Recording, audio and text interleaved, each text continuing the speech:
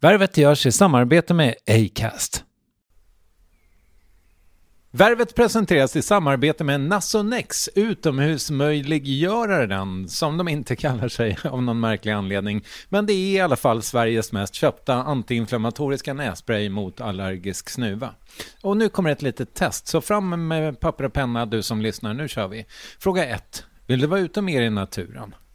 Fråga 2. Sitter du framför en skärm lite för mycket? Fråga 3. Är du allergisk? Om du har svarat ja på någon av frågorna så tycker jag att du ska bege dig till beanoutsider.se. Jag vill för övrigt poängtera att Nasonex nässpray är ett receptfritt läkemedel från 18 år för behandling av symptom vid säsongsbunden och perenn allergisk snuva. Rådfråga läkare om du är eller tror dig vara gravid eller ammar, eller om du planerar att skaffa barn, har en obehandlad infektion i näsan, nyligen har genomgått en näsoperation eller har en skada i näsan. Får ingen effekt inom 14 dagar eller om du redan använder läkemedel med kortison ska du kontakta läkare. Använd ej mer än 3 månader utan läkarkontakt. Stort tack Nasonex och beanoutsider.se.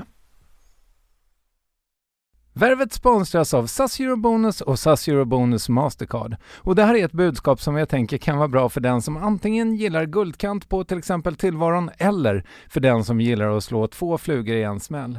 Om jag tittar på vad jag gör av med under en dag så är det typ 85% mat. Kanske tar jag en kaffe ute och relativt ofta unnar jag mig en lunch, men framförallt så handlar jag middagskäk och det blir nästan alltid ungefär 327 kronor. Och jag är förvisso med i alla mataffärers kundklubbar så jag får väl något slags luddig poäng på mina köp, men får jag poäng på allt, överallt? Jag får ju inte det och det är dumt, för visst, Eurobonus kan användas till resor, lounger och uppgraderingar, men otroligt mycket mer, som att bo på något av de 250 000 anslutna hotellen som finns att välja mellan. Perfekt om man vill ha en staycation med sin partner eller så. Och just nu, mellan 23 april och 5 maj, får du 5 000 Eurobonus extra poäng om du ansöker om ett SAS Eurobonus Mastercard kreditkort. Kreditkortet som ges ut av SEB Kort Bank AB, där effektiv ränta är 19,27%. Vilket exempelvis blir 47 108 kronor om du använder 40 000 i kredit i ett år. Men det är förstås inget tvång att utnyttja krediten. Få poäng på allt överallt och du börjar på saseurobonusmastercard.se. saseurobonusmastercard.se. Tack SAS Eurobonus och SAS Eurobonus Mastercard. Vi håller på att bygga in oss i olika såna fördelningskonflikter som jag är lite orolig för hur vi ska klara. Och jag skulle önska att vi var ett öppet land och vi hade plats för människor som behöver flytta från regioner där det är krig. Sen kanske de vill vända tillbaka, men de ska kunna bo här ett tag i alla fall. Och få jobb och försörja sig och bidra liksom till det som är vårt gemensamma samhälle. Värvet. Värvet. Värvet. Värvet. Värvet. Värvet. Värvet. Värvet. De flesta av er vet kanske vad Musikhjälpen är. Det är en stor insamlingskampanj som sänds i Sveriges Radio och SVT. 2015 hölls den i Linköping och jag fick vara med igen och auktionera ut en Värvet-intervju. Första gången var redan 2012 och då gick avsnittet för dryga 16 000 kronor. Intervjuobjekt var Mattias Engdahl, en entreprenör och superintressant person som jag faktiskt fortfarande umgås med. Vi tog en fika så sent som häromdagen. Det har gått några år sedan dess och jag hoppades innerligt att auktionen nu skulle dra in mer pengar. Och det gjorde den. Det här avsnittet som du lyssnar på inbringade hela 82 100 spänn. Ja. Och min förhoppning var att företag skulle upptäcka det här, helt enkelt för att de kanske ofta har mer pengar än privatpersoner. Och så blev det också. Dagens gäst heter Karin Hallgren och hon jobbar på LRF Mjölk. Trots det så blev det här en intervju som inte bara är en ovanligt lång reklamspot för att dricka mer mjölk eller så, utan ett väldigt fint snack helt enkelt. Så vi kör väl bara. Jag heter Kristoffer Triumf, producent är David Mer. Värvet görs i samarbete med Acast precis som vanligt och gäst är alltså Karin Hallgren. Samtalet är inspelat i Vällingby senvintern 2016. Håll till godo. Du, välkommen till Vällingby. Tack, känns härligt att vara tillbaka. Du heter Karin Hallgren. Och du är ju här för att... Eller vad då tillbaka förresten? Jag rörde mig ju ganska mycket här under några år. När jag bodde här i närheten. Jag bodde ute i den del av Hässelby villastad som i taxichaffismun går under namnet Baracklura. Aha. Det är radhusområden, jättestora radhusområden byggda med, men som någon typ av statlig insats tror jag, små områden. Någon gång på 70-talet. Med sådär fantastisk stadsplanering, social ingenjörskonst med parkvägar och gemensamma liksom täppor och fruktträdgårdar och sånt. Underbart faktiskt. Och i själva verket heter det Backlura då? Backlura. Ja. Du är ju här för att du, eller möjligen din arbetsgivare, har betalat massa pengar för att komma med i Värvet. För det första, minns du hur mycket pengar det var? Ja, det vet jag nog för att det är jag som har attesterat fakturan. Men jag minns inte den exakta summan. Men jag tror att vi landade någonstans 70-80 000. Och bakgrunden till det var att vi hade funderat på vilket sätt vi skulle kunna bidra till Musikhjälpen. Och vi hade dragit i diverse trådar och inte riktigt fått loss dem. Bland annat så hade vi tänkt vi funderade på om vi kunde ordna någon typ av ostaktion. Okej. Och varför ville vi liksom göra det här överhuvudtaget? Jo, för att för bönderna är ju liksom klimatet är ju på något vis den absoluta förutsättningen för att de ska kunna jobba. Sen är det den absoluta förutsättningen för att jag ska kunna få någonting att stoppa i magen också. Men LRF och bönderna jag tror att det var de största bidragsgivarna faktiskt till Musikhjälpen. Det var en enorm aktivitet på alla möjliga håll i LRF-organisationen. Just för att den här frågan är så helt avgörande för produktionen av mat. Du jobbar på LRF? Jag jobbar på LRF. Jag jobbar på den delen av LRF som ägnar sig bara åt mjölk och mjölkproduktion och mjölkbönder. När jag försökte googla lite, då verkade det som att det som är LRF Mjölk som är din arbetsplats. Det hette tidigare Svensk Mjölk. Det stämmer. Det är Svensk Mjölk och det är en jättegammal organisation. Den skulle nog ha närmat sig bortåt 100 år. Om den hade funnits kvar i nuvarande form. Och den bildades liksom för att försöka utjämna prissvängningar och sånt och tryck på marknaden. För bönderna så att man skulle få en stabil produktion av mjölk eftersom mjölken blev liksom en av byggklossarna i att bygga folkhemmet och få upp folkhälsan och liksom få bort problem med undernärda och faktiskt då, om man säger så, underutvecklade barn som var väldigt vanligt. På samma sätt som det är i stora delar av världen idag så var det väldigt vanligt i Sverige. Och sen så växte den där organisationen från att man jobbade inte bara med att liksom hantera det här prisutjämningssystemet så att man skulle få mjölk till städerna, för det var det som var poängen. Utan också att försöka uppfostra folk att tycka att mjölk var bra och nyttigt och gott och sådär. Det som heter mjölkpropaganda ett tag. Ja. Så man kan säga att jag jobbar med mjölkpropaganda på sitt sätt. Men får du säga det för din arbetsgivare? Nu sa jag det i alla fall. Ja. Och du kanske sätter dina egna jävla regler när du är med i Värvet, eller? Hellre förlåten än tillåten, tror jag. Okej. Sa en klok människa till mig någon gång. Men du, hur gick snacket då kring... För att det här var... Jag tycker ni fick det rätt billigt. Ni fick det för typ 80 000. Det tycker jag också. Vi hade satt en gräns. Hur mycket är vi beredda att gå in med i det här? Och då hade vi ett specifikt projekt som jobbar särskilt med liksom mjölk som en hållbar del av kosten. Så att jag hade dragit en gräns när mina arbetskamrater kom på det här. Jag kan säga att jag var ganska skeptisk först. Till själva Värvet-grejen? Ja, jag kände så här, men det är jättebra att lägga pengar i det här, men är det här verkligen, ska vi verkligen göra det här? Särskilt som de tyckte att det var jag som skulle i så fall åka hit och träffa dig. Och det tänkte jag också fråga, varför blev det just du då? Egentligen får du fråga mina arbetskamrater det. Men... Vad är din titel? Min titel är kommunikationschef. Men det är ju jätteflott.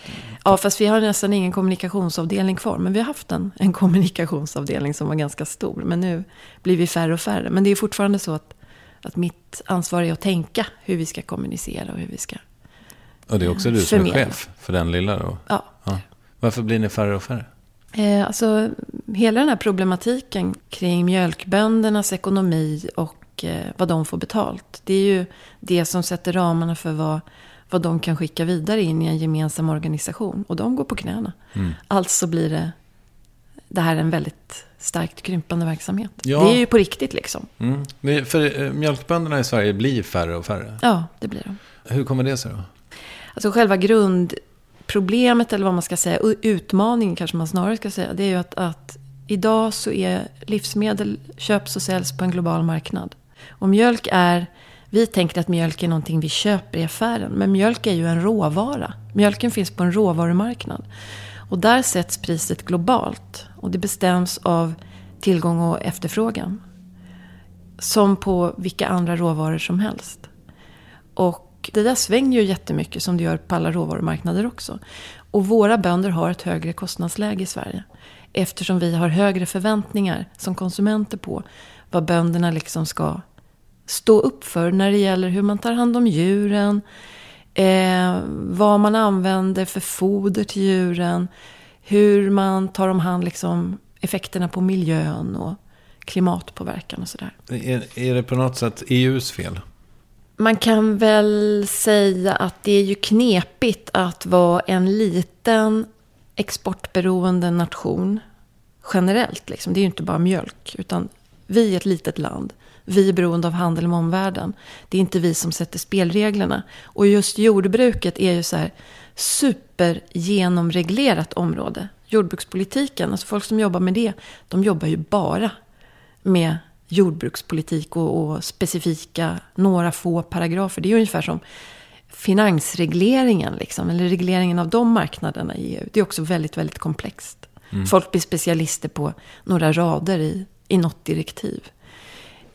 Och vi har politiker som tycker att man ska avreglera det där. Att vi ska finnas på en öppen marknad. Och som kanske ibland har pushat det lite för hårt att Sverige ska gå före. Vi är för få, vi är för liten spelare liksom, för att kunna bestämma takten där, skulle jag säga. Så jag tycker att det är väldigt sympatiskt, men det är lite besvärligt. Du har väldigt mycket att säga om det här. Men det är också lite konstigt med, alltså förvärvet är ju, alltså du har en agenda lite. Du har ett budskap som du vill få ut. Jag har många saker som jag kan berätta om. Jag har kommit hit med någon speciell agenda. Nej, men vad härligt. Vad bra. Jag tänker att, för du brukar ju prata med människor. Exakt. Så att det är inte liksom pratapparaten Karin som här, utan det är tant Karin som här. Vadå tant Karin? Ja. Du är väl i min ålder? Karin. Ja då, men... Hur gammal är du? 52. Du är 10 år äldre än jag. Det hade jag aldrig kunnat ge sig. Jag trodde vi var lika gamla. Du får börja med yoga. Grattis till dig och yogan, antar jag. Jag började precis med TM. Det är inte alls samma sak. Nej, men det tror jag är väldigt bra. Jag har en meditationsapp. Som heter Headspace. Som heter Headspace, ja. Kör du också den? Nej, men jag har testat den. Jag älskar Headspace. Jag tycker Headspace är perfekt för att det är så... Jag har länge tänkt att jag skulle testa meditation. Men om man har många barn och man har ett jobb som är roligt och engagerande och så vill man hinna träna, så det är inte så mycket åka iväg och sätta sig någonstans kvar. Liksom. Nej, just det. Men sen så fick jag den här, eller liksom blev inbjuden till den här appen av min dotter. Så nu har jag kört det ett halvår. Och då kan jag sitta på bussen, utom idag. För nu hade jag slut på batteritelefonen och jag ville få kontakt med dig när jag kom till Vällingby. Ja, det var bra prioriterat. Eller hur? Men just det där, och det där är väl, som jag har förstått det så är Headspace en jättebra inkörsport till TM, traditionell TM. Vilket ju är världens enklaste grej egentligen. Att man bara sätter sig ner i 20 minuter plus 2 minuters liksom. Upp och ner så. Ja, precis, lite så. Ja. Men har du blivit bättre på jobbet? Ja, alltså vi har faktiskt en jättetuff period runt omkring mjölken överhuvudtaget. Och det är klart att det påverkar alla oss som jobbar med, och det påverkar mig. Så att jag tycker att allting som kan hjälpa mig till någon slags balans och att liksom guppa med i förändringen utan att låta den sänka eller trigga för mycket energispill liksom, är ju väldigt, väldigt bra. Så jag jämför ju inte med någon normalperiod, för det här är ingen normalperiod i mitt liv. Varför är det just nu så extra jobbigt då? Ja, men det är ju vi jobbar ju ytterst på mjölkböndernas uppdrag. Och de håller ju helt enkelt på att totalt klappa ihop hela den branschen. Alltså det låter jättenegativt. Nu vet jag att det är många av mina uppdragsgivare som kommer säga nej gud, du får inte prata så här negativt om mjölken. Det finns ju jättemycket möjligheter. Och ja, det gör det. Men det är väldigt många av de företagen som har otroligt tufft. Det är liksom allvar. Nu ska jag akta mig så jag inte blir pratapparat igen. Ja, och jag ska bara så här, jag tycker det är fantastiskt, ska jag säga, att ni som stor organisation, att det blev en corporate-spelare som som köpte in sig i Värvet. Det var ju min plan från början. Så jag har inga som helst problem med att du kommer hit och pratar väldigt mycket mjölk. Och jag är också nyfiken på mjölk ur många aspekter. När du säger sådär att ni är i kris, det är många aktörer som går på knäna. Vad kan man göra? Vad är drömscenariot? Drömscenariot om man börjar liksom inifrån, det är ju att fler mjölkbönder börjar lita på konsumenterna. Det finns ju massor med diskussioner kring mjölken, men det finns ju också jättemånga konsumenter som liksom efterfrågar svenska råvaror och faktiskt är glada åt att vi har börjar fatta det här med antibiotikaresistens, att det handlar om hur man sköter djuren väldigt mycket. Alltså jag kommer inte ihåg, men det är hysteriska siffror i antibiotikaanvändningen i världen och i Europa som bara går till djur och till produktion av mat. Och jag tror Sverige är det enda land, eller ett av få länder i Europa, där vi använder mer antibiotika till människor än till djur. Det hade jag ingen aning om innan jag började jobba på det här området. Det är ju jättechockerande. Vi försöker vi går med våra barn till doktorn och säger nej, skulle kunna sätta in antibiotika, men jag skulle vilja att vi låter den här öroninflammationen liksom läka ut. Ja, allt sånt där som folk har hört. Nu är det ju verkligen tvärstopp på penicillin i sådana fall. Går man där med sina vabbdagar? Ja, berätta. Jag har aldrig ätit penicillin. Du är fantastisk. Tack. Vad underbart. Grattis. Ja, tack. Vad härligt. Du har aldrig haft något sånt alltså? Nej. Jag har påstått det förut inför min mamma. Hon har inte heller protesterat. Och jag vet att jag inte har ätit i vuxen ålder. Det måste vara fantastiskt. Gud vad skönt. Vad roligt. Jävla härlig känsla alltså. Ja, jag känner mig ren. Jag har jungfrusilen framför mig så att säga. Ja. Men tillbaka till drömscenariot. Ja, för då är ju det liksom, om man tittar på mig och på mina grannar och på konsumenter liksom så här i största allmänhet, det är väl att man fattar skillnaden på mat och mat. Och inte bara när det gäller mjölk eller kött som är jätteomdiskuterat precis den här veckan. Utan också grönsaker och rotfrukter och sådär. Förlåt. När du säger att kött är omdiskuterat den här veckan. Jag är lite i en bubbla. Ja, förlåt. Vilken diskussion är det? För några dagar sedan så sändes ett radioprogram som heter Matens pris. Och då fokuserade de på köttkonsumtionen som ökar. Och då var landsbygdsministern Sven-Erik Bucht intervjuad. Och då så sa han att ökar konsumtionen av kött liksom. Och nej, som regering kommer vi inte peka ut vad folk ska äta eller inte. Så det var det som jag tänkte på. Det blev ganska mycket snack om det. Men det är väl i min bubbla liksom. Ja, jag fattar. Vad tyckte du om det uttalandet då? Jag tycker att det var lite förvånande. Jag tror att han vet att konsumtionen av kött ökar väldigt mycket i den rika delen av världen.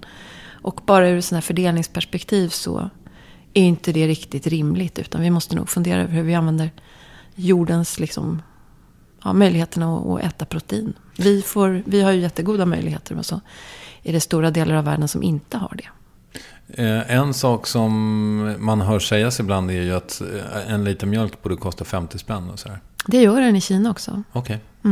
Om man vill ha mjölk som man kan känna sig riktigt trygg med, att det är bra kvalitet och innehåller inga främmande ämnen som är farliga. Du kanske kommer ihåg den här skandalen för snart 10 år sedan, där folk dog av mjölk i Kina. Då hade man tillsatt ett jättegiftigt ämne. Jag kommer inte riktigt ihåg bakgrunden till det, för det var innan jag jobbade i den här matsfären. Och det ledde i alla fall till att massor av barn dog av att dricka mjölk. Ett riktigt skräckscenario. För en stund sedan så sa du att mjölk är liksom en råvara som har ett globalt pris och sådär. Ja. Betyder det att det är som med el? För att även om jag väljer elkonsument hit till, eller eldistributör. Och precis hit till ateljén så är det ju så att det är inte riktigt så det funkar. Det är ju inte så att då kommer all el från Södertälje och hit. Utan, är det samma sak med mjölk? Att även om nej, så kan det inte vara. Nej, så är det inte. Utan här i Sverige så är det ju liksom, vi har ju så otroligt sträng lagstiftning kring hur det får se ut och vad det får innehålla och sådär. Så här får vi ju samma lika oavsett vad vi köper. Det enda vi kan välja på det är ju liksom, köper vi ekologiskt eller inte ekologiskt? Eller hittar vi någon liten nischleverantör så vi köper mjölk i glasflaska från någon liten automat hos någon bonde sådär. Men i Kina så, om jag fattar saken rätt, så kan du betala liksom, du betalar olika pris beroende på vad du vill liksom säkra upp för kvalitet. Okay. Och det är ju det som gör att man kan köpa mjölk för 50 kronor liten. Om man vill känna sig helt trygg med att det här håller någon slags västeuropeisk standard. För det gör inte alla produkter. All right. Det kändes som att jag avbröt dig i någonstans mitt i ditt drömscenario. Nej, men det är väl att liksom vi som konsumenter börjar fatta vad det är vi väljer. Och att vi börjar fatta att det är avgörande för hur våra barn ska leva. Du och jag kommer säkert att klara oss. Om det inte blir krig med ryssen, typ.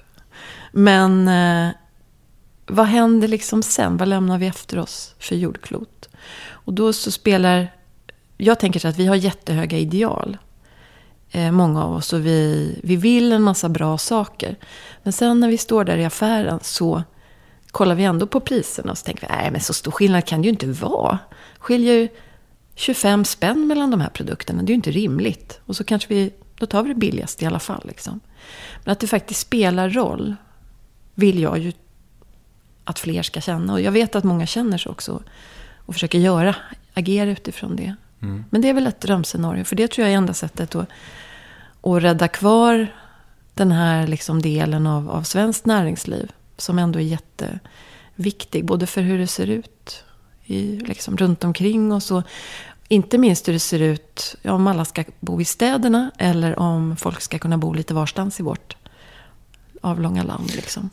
Ja, just det. För det är klart att det blir en del som du, eller som ni jobbar med också antar jag. Någon slags glesbygdspolitik nästan. Ja, indirekt i alla fall. Ja. För de här små mjölkföretagen, det är ju liksom det som driver landsbygdens ekonomi. Det finns en otroligt häftig person som driver mjölkgård uppe i en av Piteflodens armar, liksom flodarmar. Och jag var och hälsade på honom och tittade på hans kor och sådär. Och då så körde han mig runt liksom, sin egen by. Och där är de några få mjölkgårdar som har satsat. Så då har liksom en yngre generation flyttat hem när de har skaffat sig utbildning och skaffat barn. Så de hade öppnat ett dagis igen. Och de hade öppnat den lokala affären som har varit nedlagd i flera årtionden. Hade de öppnat upp igen så den var öppen i alla fall några timmar i veckan. Så åkte vi runt liksom över floden eller den här flodarmen och så några dalar bort. Det är ingen flod, hör. Nej, okej då, vad är det? Nej, det är en älv, förlåt mig. Jag är så Stockholms. Nej, det är sant. Älven. Så åkte vi över älvens arm, eller vad man ska säga, och så in några dalar bort. Och där låg det nerlagda gårdar. Liksom, tomt. Och där folk flyttade bort och det var till saluskyltar. Det var som en sorglig Kent-låt liksom. Och så åkte vi tillbaka. Det var obehagligt. Det var som att åka genom någon liksom surrealistisk film. Men det är så det ser ut. Jag kan tänka mig det. Det behöver man inte åka särskilt långt för. Bara om man åker till Sälen. Ja, liksom på vägen verkligen. Upp mellan typ Säter och Sälen och någonting sånt där. Ja. Så är det, man känner väldigt att det är liksom utarmat. Du, ingen av mina personliga tränare, jag har väldigt många. Oj. Ingen av dem tycker att jag ska äta mjölk. Jag ska undvika laktos. Vad har du att säga till dem? Jag kan säga så här. Jag läste precis alldeles nyss en ledare i Runner's World. Där chefredaktören skrev att tänk om vi kunde, ungefär så här liksom, tänk om vi kunde ändra vårt förhållningssätt till mat så att det blev mindre av pekpinnar och mindre av fördömande liksom riktat till andra människor och mer en syn på mat att det är bränslet som vi är helt beroende av och det är också en jättestor källa till glädje varenda dag. Så tänker jag väldigt, väldigt generellt. För det är ju mycket Mjölken är ju ifrågasatt, men det är väldigt mycket som är ifrågasatt. Det rör sig ju liksom runt. Jag skippar gluten nu, säger folk så här. Ja, jag känner mig, det känns jättebra. Ja, men jag vet inte riktigt. Det känns mer som att det handlar om tro ibland. Ja, för mig, ja. en vetande. Det skippar jag givetvis också. Men så kände jag så här nu när jag slutade röka att vad fan, nu ska jag, alltså, som alla som slutar röka, nu skiter jag lite i det där med vad jag stoppar i mig. Nu ger jag mig själv carte blanche eftersom jag ändå går och tränar liksom. Så igår så åt jag en macka med salami och en semla till lunch. Jag mådde så jävla mycket sämre på eftermiddagen. Ja, jag gick in i väggen något så sinnessjukt. Och det vet jag inte om det var glutenet eller om det var sockret eller vad det var. Men så att jag kände att det här är inte bra för mig. Nej. Man måste vara lyhörd mot kroppen också. Absolut, jag tycker verkligen man ska känna efter mot kroppen. Sen tänker jag spontant när du säger så här, jag har inga dietistkunskaper överhuvudtaget. Men min egen personliga spaning är att jag kan inte äta semlan om jag inte har ätit betydligt mer än en macka. Jag måste ha ätit en hel måltid. Jag måste vara riktigt mätt för att kunna äta något sött. För annars kör jag in i väggen. Och jag blir jättetrött och jag blir darrig och jag får blodtrycksfall och jag blir kallsvettig. Sådär. Jag måste ha riktig mat på bestämda tider och liksom. Nu ser ju inte folk dig, fast jag ska ta en bild på dig sen efteråt. Du ser ju otroligt hälsosam ut på något sätt. Men jag är nog det. Det var någon arbetskamrat på gamla Svensk Mjölk när jag blev sjuk för att jag var allergisk. Så här, hon håller på att gå in i väggen, det måste vara så. Eller vad är det liksom med henne? Det var ju bara att jag hade blivit tokallergisk mot Selma och Lag och de nya familjemedlemmarna som bodde i kaninburen utanför. Och det var jag som städade buren. Okay. Men det fick ju ett raskt slut då när jag höll på att få lunginflammation på 3 veckor. Eller ja, det blev jättedålig. Du tänker på vad du äter? Nej, jag tänker faktiskt inte så mycket på vad jag äter. Jag har varit vegetarian i många år. Men jag slutade med det för länge sedan. Okay. När jag blev gravid första gången så började jag längta efter rött kött. Verkligen längta. Som man gör. Och leverpastej. Det är inte heller vegetariskt. Nej, inte så. Så då började jag äta kött igen. Då skippade jag och var vegetarian och sen... Och jag måste säga tyvärr, eller vad man ska säga, att jag mår så vansinnigt mycket bättre av att äta kött. Även om jag har liksom tankarna bakom att vara vegetarian kvar, så är det ändå så att nej, men det funkar bättre för mig. Men jag lever ju ett sånt där sjukt liksom regelbundet familjeliv som man gör. Det är lätt att man går in i om man får sitt första barn. Man upptäcker att oj, vad pengarna tar vägen till dagisavgifter och man måste bo på ett annat sätt och allt möjligt sådär. Så börjar man leva ganska inrutat, vilket på ett sätt låter jättetråkigt. Men på ett annat sätt så ger det en frihet till en massa andra saker. Och det gör också att man börjar ta hand om sig själv på ett annat sätt. För att den här regelbundenheten gör det. Så att jag äter allt. Och jag äter semlor. Jag åt 2 stycken i tisdags till exempel. Det var semmeldagen, så det var rimligt. Det. Ja, precis. Sen kändes det som att det kommer räcka några dagar. Så att jag väljer inte bort någonting. Så. Men jag äter på regelbundna tider och jag äter mig alltid mätt. Så jag tror att det blir så att jag är inte så sugen mellan målen eller sådär. Plus att jag får väldigt mycket energi. Och för mig är liksom den främsta stresshanteringen vid sidan av det här nya Headspace då, det är att träna. Så jag försöker liksom att rasa av mig helst varenda dag, för jag blir så mycket gladare då. Så det kanske är det du ser. Hur tränar du? Jag har dansat mycket, men det var länge sedan. Men det sitter kvar att jag älskar att göra saker som liksom bygger på någon slags koreografi och högt tempo, intensivt liksom, till musik. Då glömmer jag tid och rum. Och så bara hoppar jag så högt jag kan. Det är jättehärligt. Men så vilken träningsform hittar du det? Det finns ju, jag har ett svindyrt kort på Sats sedan massor med år tillbaka. Och de har ju helt fantastiska... Oj, nu sitter jag och gör reklam. Det har du gjort hela tiden. Ja, men de har ju helt fantastiska träningspass. Av alla möjliga olika former. Och jättemånga roliga danspass. Fantastiska zumbapass och sådär. Och sen så är jag inte så stark. Det syns ju inte heller. Eller, du vet ju inte ser svinstark ut. Tycker du det? Ja. Jag är ju väldigt... lite bräcklig liksom. Inte så krallig. Okay. Så att jag styrketränar för att komplettera det. Och så älskar jag yoga. Jag fattar. Vilken form av yoga? Den som erbjuds faktiskt.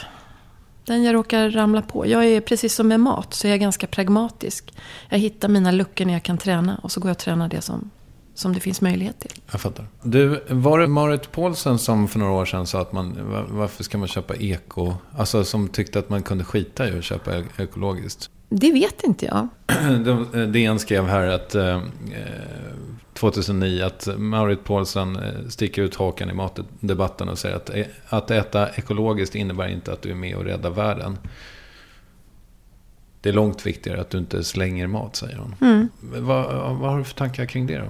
Är det viktigt att man äter ekologiskt? Jag tänker att det där är komplex. Jag tänker ofta på det att när man går i affärer eller när man tittar i de här mattidningarna som alla såna kedjor som vi har kort på, det är ICA och det är Coop med mera och det är Hemköp och sådär, så får man ju deras mattidningar hem i brevlådan. Och då slås ju ofta ekologiskt upp som att det är lösningen på alla våra problem liksom. Det är bättre näringsinnehåll och det är bättre för miljön och det är bättre för klimatet och allt möjligt liksom, någon slags mirakelkur. Och det är det ju inte. Utan jag tror att man måste tyvärr göra det lite mer komplicerat först och fundera över vad är viktigt för mig. För att det är ekologisk produktion, det betyder ju att man försöker att undvika, alltså man använder inte konstgödsel utan man använder naturgödsel, det vill säga bajs från betande djur framförallt. Vilket vi ofta glömmer, djuren finns ju med i kretsloppet hela tiden.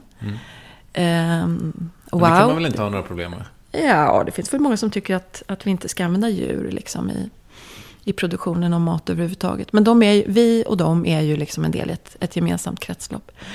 Alltså, så det handlar ju mer om växtföljd, att inte använda konstgödsel, att använda liksom det ekologiska systemets egen inneboende liksom dynamik för att få saker att växa bättre. Och det finns ju väldigt mycket sympatiskt i det. Det finns ju en nackdel med det också, och det är att produktiviteten ofta i alla fall, jag har läst massor med artiklar där det som hävdar att det inte blir lägre produktivitet, men ofta blir det. Och då betyder ju det i praktiken att man behöver använda mer drivmedel. Man behöver liksom odla på större arealer och man behöver köra traktor mer. Just det. Och då går det åt mer fossila bränslen.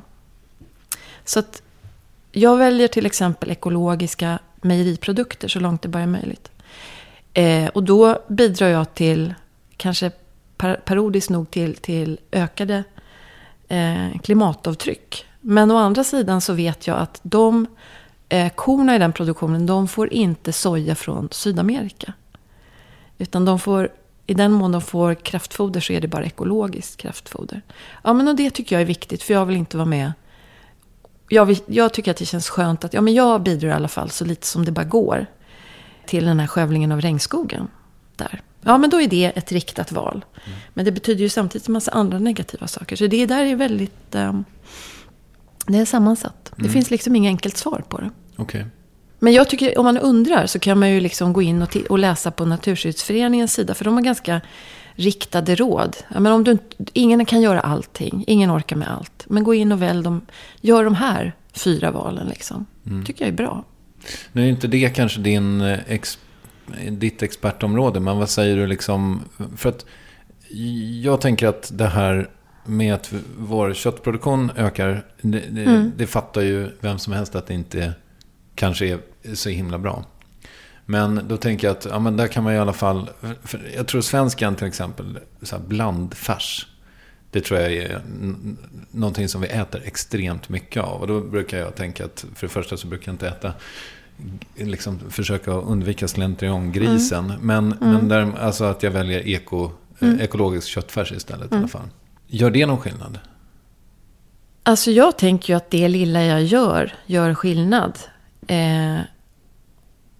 Men då kanske jag är ändå mer mån om det där andra Marit Paulsson-rådet. Att se till att inte slänga någon av den mat som jag bär hem. Varje gång, häromdagen så tog jag fram en bunke med ris som hade blivit kvar från en gryta som vi åt förra helgen. Och då hade jag tagit med mig riset i 2 olika matlådor i veckan. Men då var det en portion kvar och då slängde jag det. Och det känns inget bra. Det känns kanske viktigare för mig. Vi slänger ju faktiskt sjukt mycket mat. Hur mycket mat slänger vi? Jag har ingen siffra på det, men det är ju, undrar om det inte är typ en 25% eller någonting sånt där. Det är ju inte bra. Så att jag tänker att det är en kombination. Det är väl jättebra som du och välja liksom en ekogris och så känna att men det här är... Ja, ekoko i mitt fall. Ja, ekoko var det. Just det, för det var blandfärs. Just det var inte fläskfärs. Jag tänker att det är många bäckar små. Och sen så är det ofta svårt att se vad har mitt val för konsekvenser. Då tycker jag man får vara lite tillåtande mot sig själv. Och så får man ta en liten pusselbit i taget. Precis som när man tränar.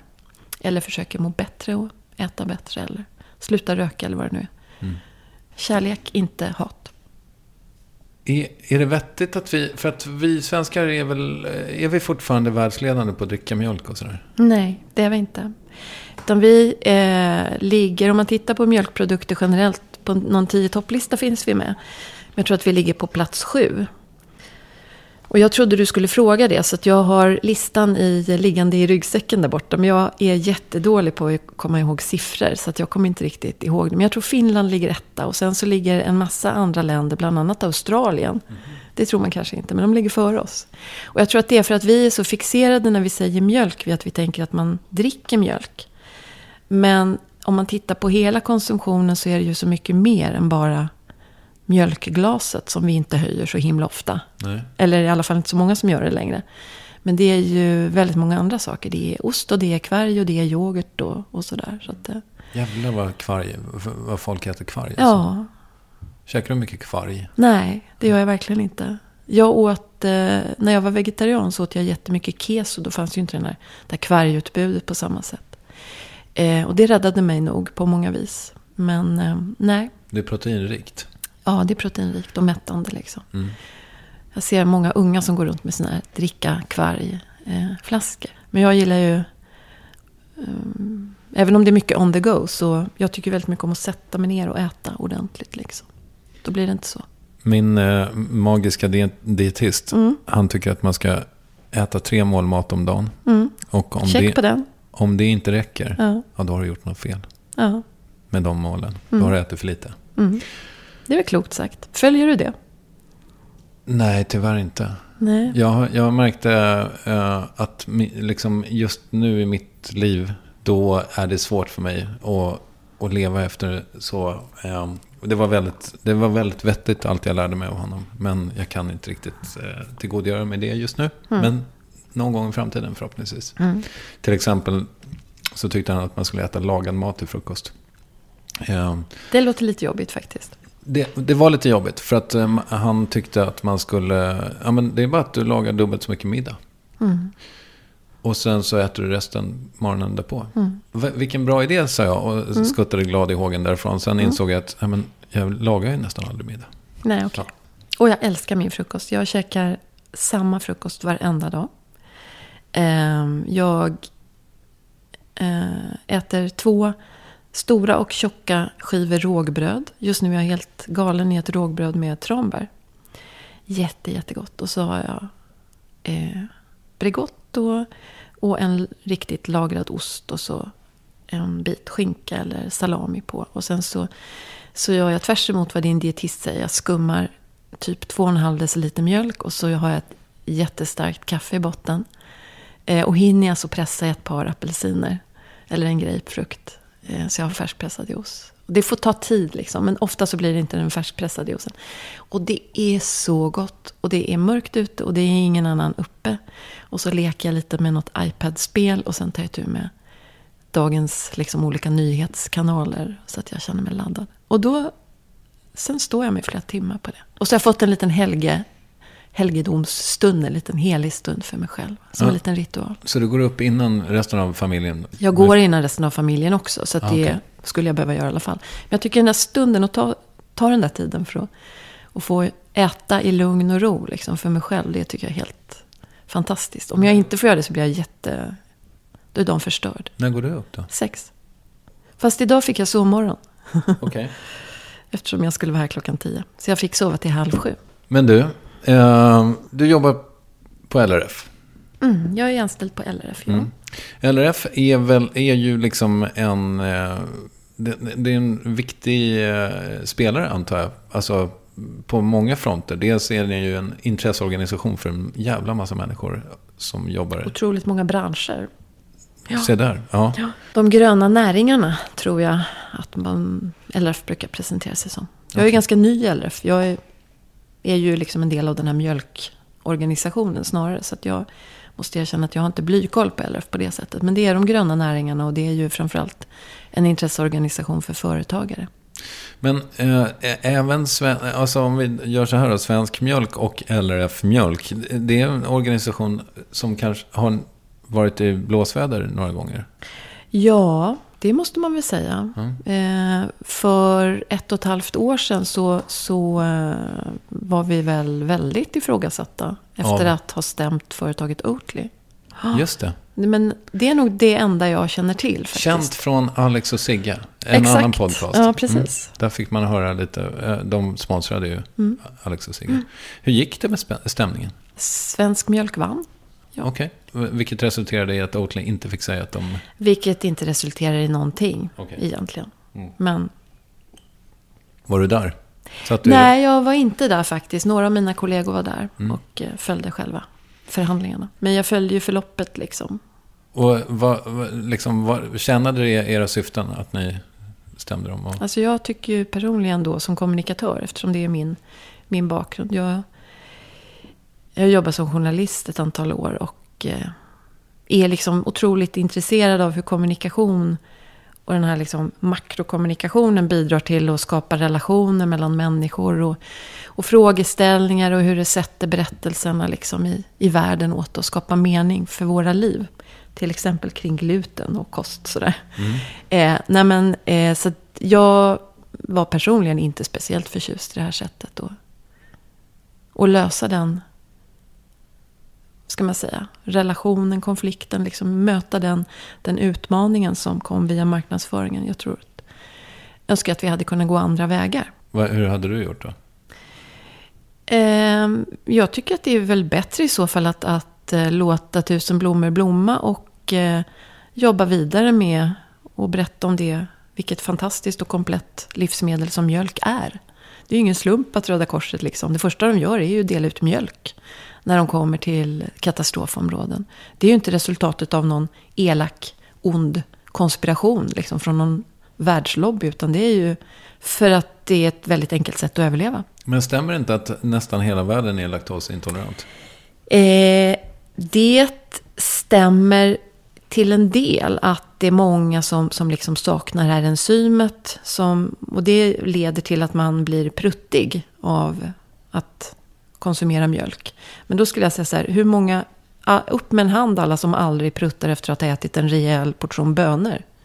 Välkomna liksom att visa upp ert gasflöde. Vi människor pruttar. Även om det inte är socialt accepterat att göra det tillsammans så är det ju ändå en del av vårt liv. Och i de flesta delarna av världen så verkar inte det vara ett lika stort problem som det har blivit i vår kultursfär. Liksom. Så att i andra länder, den här konsumtionsstatistiken talar väl sitt tydliga språk. Vad är svårast med ditt jobb? Det svåraste är att få mjölkbönderna att känna sig trygga med att vi faktiskt, det vi säger att svenska konsumenter överlag sätter jättestort värde på de här mjuka samhällsvärdena. Ja, de är hårda egentligen, men de här mjukare, liksom, bredare värdena som bönderna levererar. Som öppna landskap, som biologisk mångfald, som liksom att hejda den här utvecklingen mot att vi inte kan använda antibiotika längre, en massa sådana saker. För det litar inte de svenska mjölkbönderna på längre, utan de säger det där säger konsumenterna, men de är ju ändå inte villiga att betala för det. Alltså måste vi skita i det om den svenska mjölken ska finnas kvar. Det är det svåraste. För jag tycker att den konflikten är så himla sorglig. För jag vet att om människor väljer så att säga det som är mindre hållbart, det är bara av okunskap. Alltså alla jag pratar med väldigt få undantag, känner att det här är otroligt viktigt. Och det som du beskriver liksom på vägen upp till Sälen. Ja, men det är viktigt att inte bara Stockholm och Göteborg lever liksom, utan man kan bo på många olika ställen. Det är viktigt att kunna åka skidor och att det är fint liksom runt om i Sverige, att det inte bara blir skog. Det är viktigt att även om jag inte har, eller du inte har använt antibiotika själv någon gång, att det ändå finns den möjligheten. Folk slipper dö i lunginflammation till exempel. Det är viktigt att vi bevarar hela det här komplexa sambandet som ger oss en bra miljö. Det är ju liksom hygienfaktorer. Sen kanske vi väljer dumma saker. Vi väljer saker som egentligen skadar oss. Men det är för att vi inte fattar. Och där känner jag tilliten från bönderna brister idag till konsumenterna. Den tycker jag är jättesvår. Den gör ont i hjärtat på mig verkligen. För jag ser ju samtidigt att hela den här hållbarhetsdiskussionen, den bara växer och växer och växer. Man kan inte vända sig bort från den. Och resten av världen kanske har lägre krav på sina bönder. Men det är på väg att förändras, tror jag. Men hur kommer liksom bonde-Sverige se ut om 10-15 år då? Eller det finns ju en risk att det är väldigt, väldigt många färre företag kvar.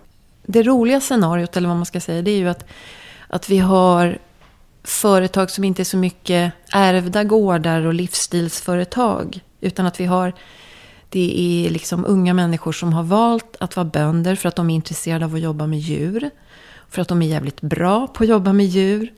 Och för att de vill liksom leverera den här premiumprodukten, råvaran som den svenska mjölken är. Så att de känner sig väldigt stolta och starka och trygga i det. Och att de ändå är tillräckligt många för att man ska kunna upprätthålla liksom mejeriföretagen i Sverige. Det dåliga scenariot är om det bara blir nischföretagen kvar. De här liksom gårdarna som jag också tycker är jätteroliga att besöka på somrarna. Det är någon gård som gör sin egen lilla unika ost som kostar 400 kronor kilot. Så köper jag en pyttebit av liksom. Eller något väldigt speciellt smör eller sådär. Om det bara blir de jordbruken kvar som på något vis tillhandahåller någon slags söndagsprodukter eller årets kockprodukter, då tror jag att då kommer det svenska samhället att förändras väldigt mycket. Och lite är det så att, men då undrar jag vad som händer med landsbygden, och då undrar jag vad som händer med kraven på att fördela liksom resurser över hela landet. Jag jobbar med ekonomi och arbetsmarknadsfrågor förut, så att för mig, jag börjar spinna på hur ska man organisera välfärden liksom för pensionärerna, hur ska man ha vårdcentraler i Arvidsjaur eller Säter? Hur ska vi liksom dela på den här kakan? Vad är möjligt att göra? Så för mig blir det här mycket, mycket större än att det bara är mjölkbönder. Jag förstår. Det är lite rädda Sverige. Ja, du är orolig för Sverige. Ja, för jag tycker att vi håller på att bygga in oss i olika såna här fördelningskonflikter som jag är lite orolig för hur vi ska klara. Och jag skulle önska att vi var ett liksom öppet land och vi hade plats för människor som behöver flytta från regioner där det är krig. Sen kanske de vill vända tillbaka, men de ska kunna bo här ett tag i alla fall. Och få jobb och försörja sig och bidra liksom till det som är vårt gemensamma samhälle. Och att de som faktiskt vill bo uppe i Hälsingland, i Ljusdal som min pappa kommer ifrån, de ska kunna bo där och leva bra liv. Och de ska kunna ha bra skolor för sina barn och de ska kunna ta hand om sina gamla och så. Jag tycker vi är på en ganska tråkig väg. Och en del av mina kompisar säger att det här är en oundviklig utveckling, liksom urbanisering. Men jag tror inte det. Jag tror att det är liksom konsekvenser av val som vi gör. Och jag tycker man kan ifrågasätta dem i alla fall. När du och jag mejlade innan det här mötet så sa du att du har liksom aldrig hittat hem i politiken riktigt. Men kan man undvika den här utvecklingen genom att rösta på Centern eller sådär? Alltså, finns det någon sån? Det kan jag inte svara på. Nej, okay. Du får fråga någon centerpartist. Eller du ska fråga flera politiska företrädare. Men jag tycker från höger till vänster så tycker jag att det är för få som som pratar om vad som håller på att hända. Jag tror att det bidrar kanske till den här utvecklingen att det är många som liksom ifrågasätter politikerna. Och det är klart att vill man skaffa röster så ska man fokusera på storstan. För det är den vardagen som du och jag har. Och vi sitter i bilköer eller i kollektivtrafik som inte riktigt går som den ska och sådär. Men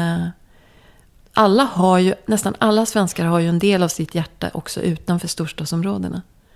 Liksom en fot i landsbygden fortfarande. Mm. Ja, och jag tror kanske inte att det är, jag menar om man kollar på Sverigedemokraterna till exempel, så tror jag kanske inte att det är i Stockholm, Göteborg och Malmö som man har det största stödet. Det är ju väldigt blandat, det är ju lite överraskande. Så är det kanske. Ja. Men det är klart att i vissa delar av landsbygden så har de ju tilltalat den här problematiken och fått ett väldigt starkt gensvar. Jag tycker fler partier borde vara i den diskussionen. Därmed inte sagt att du röstar på Sverigedemokraterna, eller? Nej, jag kan säga att jag röstar inte på Sverigedemokraterna. Det kan du få säga. Ja, det kan jag få säga. Som talesperson för LRF Mjölk, får du säga någonting om politik? Ja, men vi var ju överens om att jag var här som jag. Ja, just det. Så var det. Du, jag funderade lite på det här med, du nämnde ju för nästan en timme sedan att liksom i resten av världen så är det djuren som äter mest antibiotika. Är det så då att man, alltså i själva fodret, får djuren antibiotika hela tiden, nonstop? I delar av världen så tror jag att det fortfarande är så. Det här är ju inte heller mitt expertområde.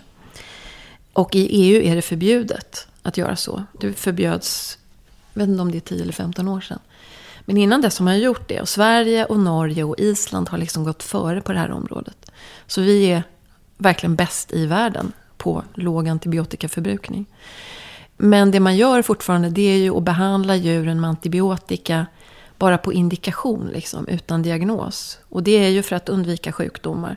Och undvika sjukdomar vill man göra för att man håller djuren så pass trångt. Och under förhållanden där det blir väldigt lätt att olika smittor sprids. Jag tror många har blivit upprörda över den här filmen Cowspiracy. Just det. Den är inspelad i USA. Mm. Det är en fruktansvärd skillnad mot hur det ser ut i djurstallar där, mot hur det ser ut i Sverige. För vi har helt andra krav. Och huvudlinjen för vår djurhållning har ju varit att friska djur behöver inte antibiotika. Och det kan man förebygga genom hur man tar hand om dem och vad de får för utrymme, att de inte ska ha det för trångt och hur man hur djurhållningen ser ut som helhet. Så vi har jobbat förebyggande kan man säga och inte inte med brandsläckaren. Antibiotika är ju en brandsläckare. Nu blir det lite äpplen och päron kanske, men jag tror att många med mig är så här som egenskap av konsument då, att man kanske inte köper danskt kött. Deras motsvarighet till dig har inte gjort så bra jobb, antar jag. Eller så har de en annan syn. Jag tänker att väldigt mycket handlar om liksom vad det blir för budskap och berättelser och sanningar i det vi kallar det offentliga samtalet. Liksom. Vad är det som sprids i media? Vad är det för sanningar som du som bloggare och Alex och Sigge och en massa andra medieaktörer sätter? Vad är det för bilder? Och sen så reproduceras de. Och finns inte den här diskussionen i det offentliga samtalet i till exempel Danmark, så blir det ju ingen issue. Det blir ingen fråga. Men den kommer, tror jag, i andra delar av världen också. Är de bra på att ta hand om djuren i Finland? Jag kan inte svara på den frågan. Men jag skulle tippa, alltså vi i Norden har ju vi har en rätt speciell relation till våra djur. Och jag tror att det är kulturellt betingat. Apropå berättelser. Att vi tycker om dem? Ja, och att eftersom det inte går att odla saker som människor kan äta, typ norr om Dalälven faktiskt, eller väldigt lite. Man kan liksom inte överleva bara på det man odlar. Så har vi varit beroende av djuren. Och vi har haft dem in i köket för att det ska bli varmare. Och vi har levt så nära djuren och älskat dem och verkligen vetat att vi inte klarar oss utan dem. Och jag tror att det där sitter kvar på något vis. Vi har om man pratar med veterinärer så vittnar alla dem om hur vi har ett väldigt speciellt förhållningssätt till våra djur. Och de är som våra vänner verkligen på ett annat sätt. Och de attityderna finns inte om du åker på andra sidan sundet. Och de finns inte på så många andra ställen i världen överhuvudtaget. Utan det är något särskilt med skandinaver och nordbor och djur liksom. Mm. Äter du danskt kött? Jag ska åka på en tjänsteresa och träffa nordiska mejerikollegor om några veckor till Danmark. Och då kommer jag naturligtvis inte tacka nej om jag blir bjuden på danskt kött. Men jag köper inte danskt kött. Du blev journalist. Är det liksom din grund? Ja, det är min utbildning. Ja, jag fattar. Hur kom det sig då? Varför? Men jag har alltid tyckt om att läsa och skriva. Och det är väl mitt främsta instrument om jag säger så. Och sen så är jag väldigt samhällsintresserad och behövde kanalisera det på något sätt. Men det var inte något sådär omedelbart val. Det var inte så att när jag var 14 år så började jag drömma om att bli journalist. Men det var inte så heller att när du var 9 år så låg du och tänkte när jag blir stor då ska jag bli kommunikationschef på LRF. Verkligen Mjölk. inte. Nej, det tänker jag fortfarande inte. Nej, okej. Nej. Vad ska du bli när du blir stor?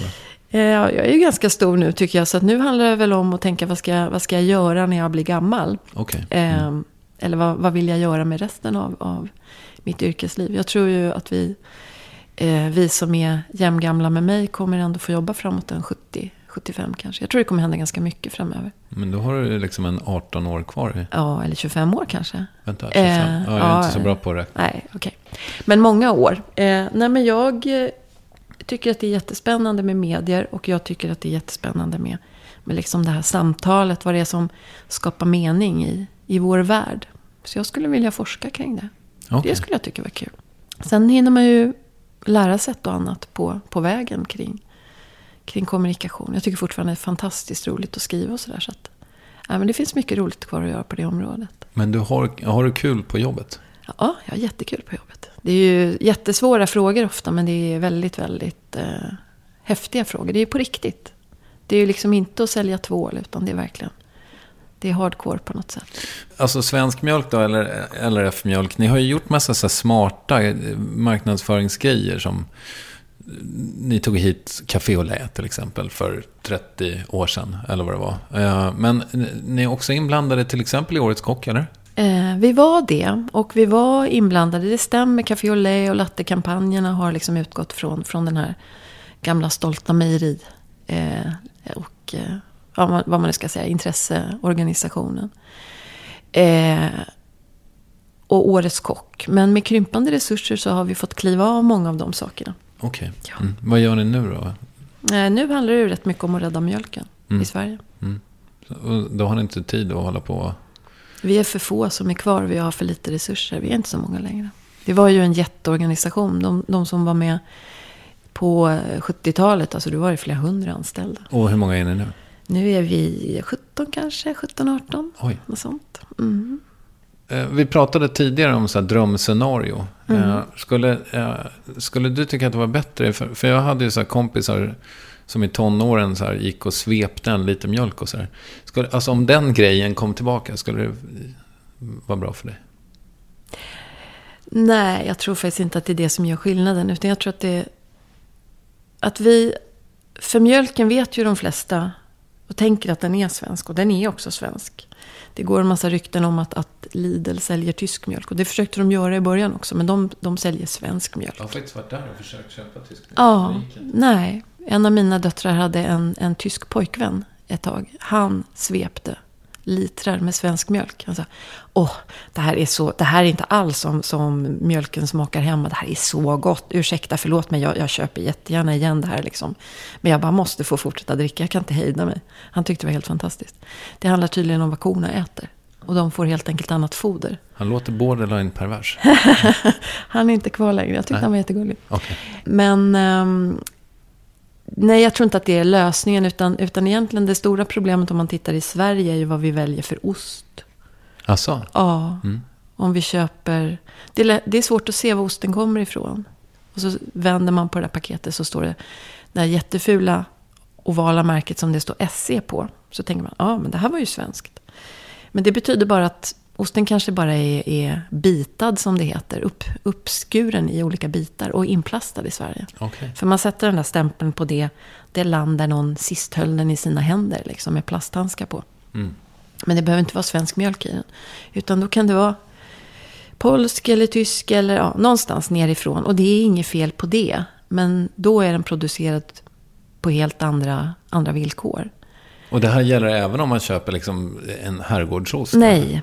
Köper du herrgård eller präst eller grevé så får den bara vara tillverkad på svensk mjölk. All right. Men man får vara lite om sig och kring sig om man vill köpa liksom svensk mjölkråvara. Men det där är ju himla intressant för att häromdagen så, eftersom jag följer med lite grann i alla fall av det här politiska samtalet, häromdagen så var Åsa Romson från Miljöpartiet ute och sa att vi har minskat vårt klimatavtryck jättemycket. Och då när man tänker på maten, alltså så att vi i Sverige redan hemma, vi har gjort vår läxa liksom.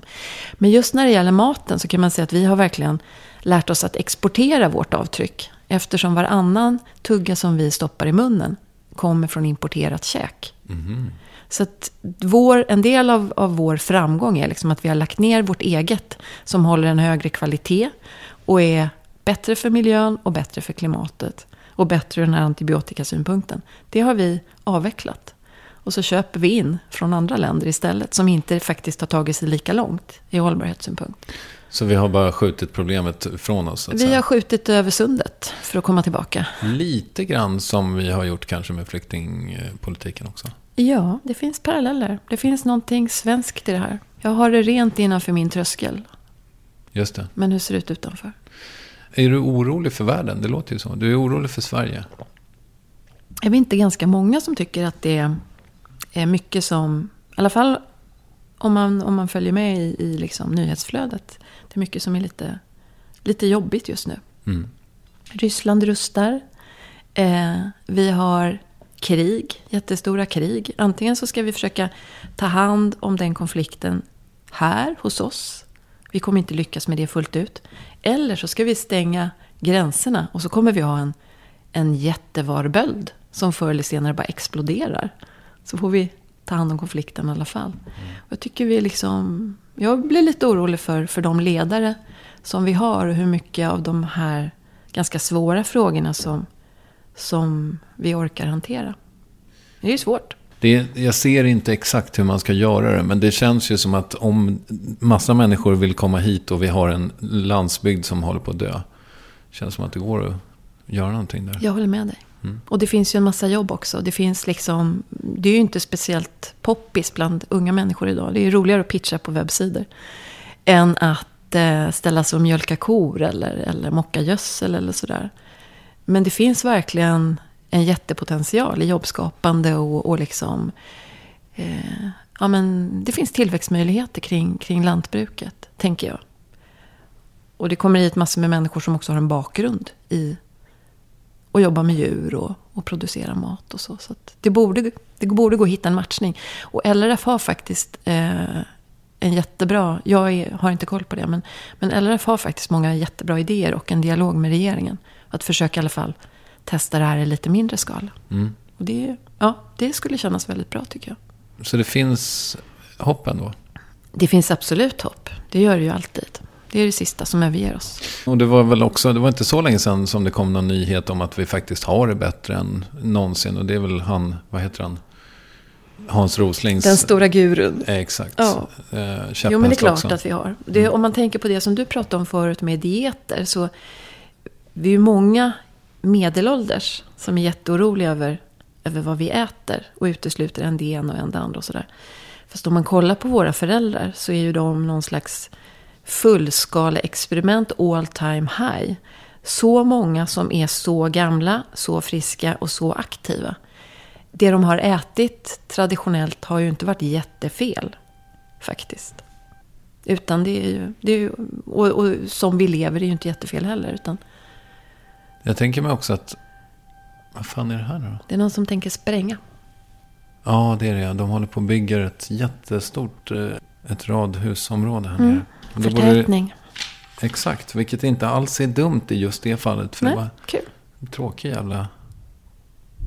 Där kom den. Vad fan var vi? Jag skulle säga något skitsmart. Ja, jag hade just sagt det där med att våra föräldrar blir så gamla. Ja, just det. Nej, men jag tänker mig också att bara en sån sak, det är inte heller... Men sen då 60-talet att kvinnor har ätit p-piller liksom, som känns som att man så här, egentligen apropå ingenting, men bara att man så här, apropå att våra föräldrar var något slags försökskaniner, och uppenbarligen kanske de har överlevt, men jag tänker mig att det är en sån där sak som jag skulle vara orolig för, kanske. Jo, men det kan absolut finnas med, fast om man liksom ska sätta det i ett historiskt perspektiv. Jag tror att för bara 200 år sedan så slutade ju var 5:e graviditet med att mamman dog. Det är ju ganska högt bortfall. Liksom. Verkligen. Och då pratar vi inte om folk som dog på grund av aborter. Hemmaaborter, utan bara liksom, det är ju typ farligt med förlossningar. Eller lite småfarligt. Det är en risksituation. Och i slutet av 1700-talet var det en historiker som berättade för mig, när jag skulle göra en reportage någon gång, att då hade Sverige Europas högsta spädbarnsdödlighet. Liksom, vi är ett u-land. Det är inget länge sedan. Jätte-u-land. Så att, ja, det finns risker med p-piller, men det finns nog fördelar med det också. Självklart.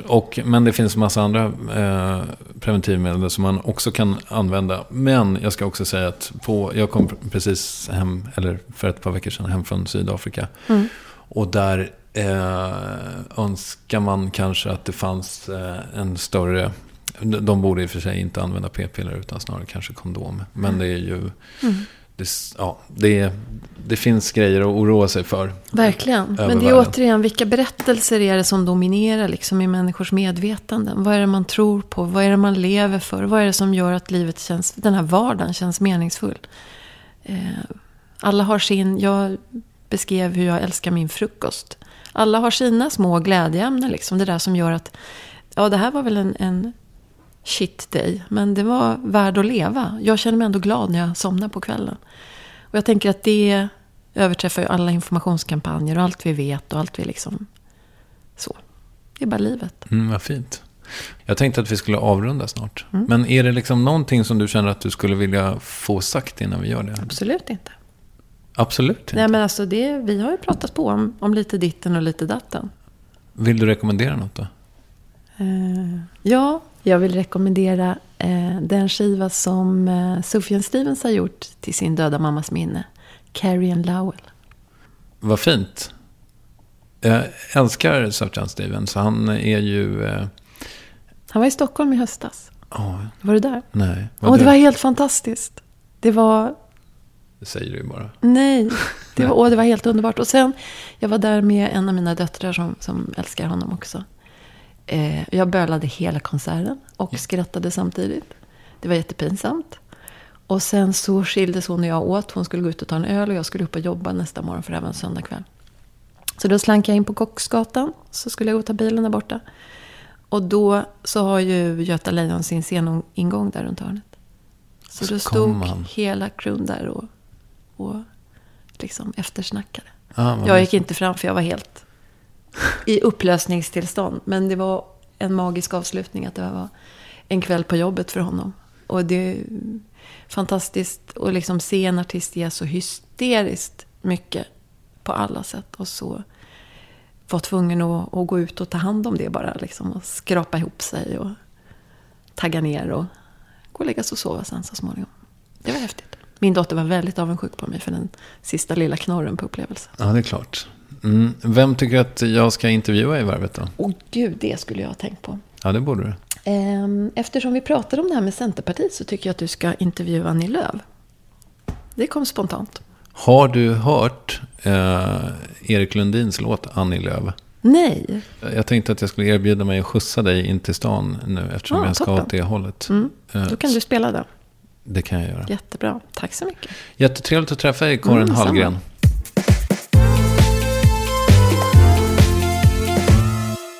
Det var det. Karin Hallgren alltså. Jag älskar att göra den här typen av intervjuer med människor som man liksom inte känner sedan tidigare eller känner till sedan tidigare. Jag hoppas på att få göra det mer. Jag hoppas också på att få stötta Musikhjälpen även i år. Förra året drog vi tillsammans ihop typ 31 miljoner till stöd för klimatflyktingar. Ja, med det så stänger jag lådan för den här gången. Tack för att du har lyssnat. Producent var David Mer. Jag heter Kristoffer Triumf. Puss och kram! Hey, it's Danny Pellegrino from Everything Iconic. Ready to upgrade your style game without blowing your budget? Check out Quince. They've got all the good stuff, shirts and polos, activewear, and fine leather goods, all at 50 to 80% less than other high-end brands. And the best part? They're all about safe, ethical, and responsible manufacturing. Get that luxury vibe without the luxury price tag. Hit up quince.com/upgrade for free shipping and 365-day returns on your next order. That's quince.com/upgrade.